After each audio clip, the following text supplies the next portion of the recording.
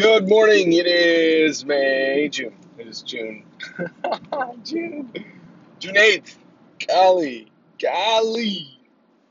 I gotta censor my words. My little daughter listens to me every day. Anyway, so I wanted to talk about the importance of fear and how fear plays a role in your life.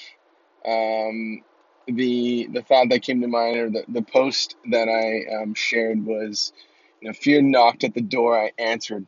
I answered and welcomed it in. Then I quickly and gently showed it the back door.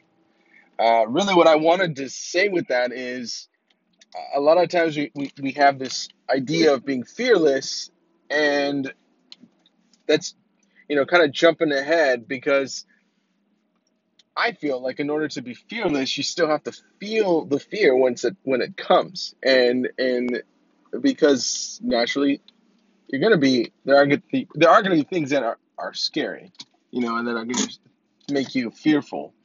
Whether it's it could be something physical, emotional, spiritual, whatever it might be for you, but you will feel something. So instead of saying, "Oh, I don't fear anything," or "I have no fear whatsoever," it's like, okay, how I'm fearless is not so much that it's the absence, it's the redirecting, or the managing of that fear. So by allowing me to experience the fear, I acknowledge it, I give myself that validation, but then I also show it out the back door, meaning I then let it flow and pass through. Not I don't hold on to that energy and then get stuck somewhere in my body, like physiologically, or chakras, or however you wanna say it. I mean, it will manifest in your life. Think of the people who are fearful and how they physically start to resemble someone who is fearful.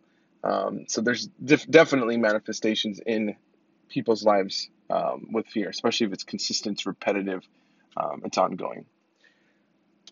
Have a great day. Thanks for listening. Remember, if you experience fear, let it come, let it pass, and this too shall pass. All right, thanks for listening. Have a great day.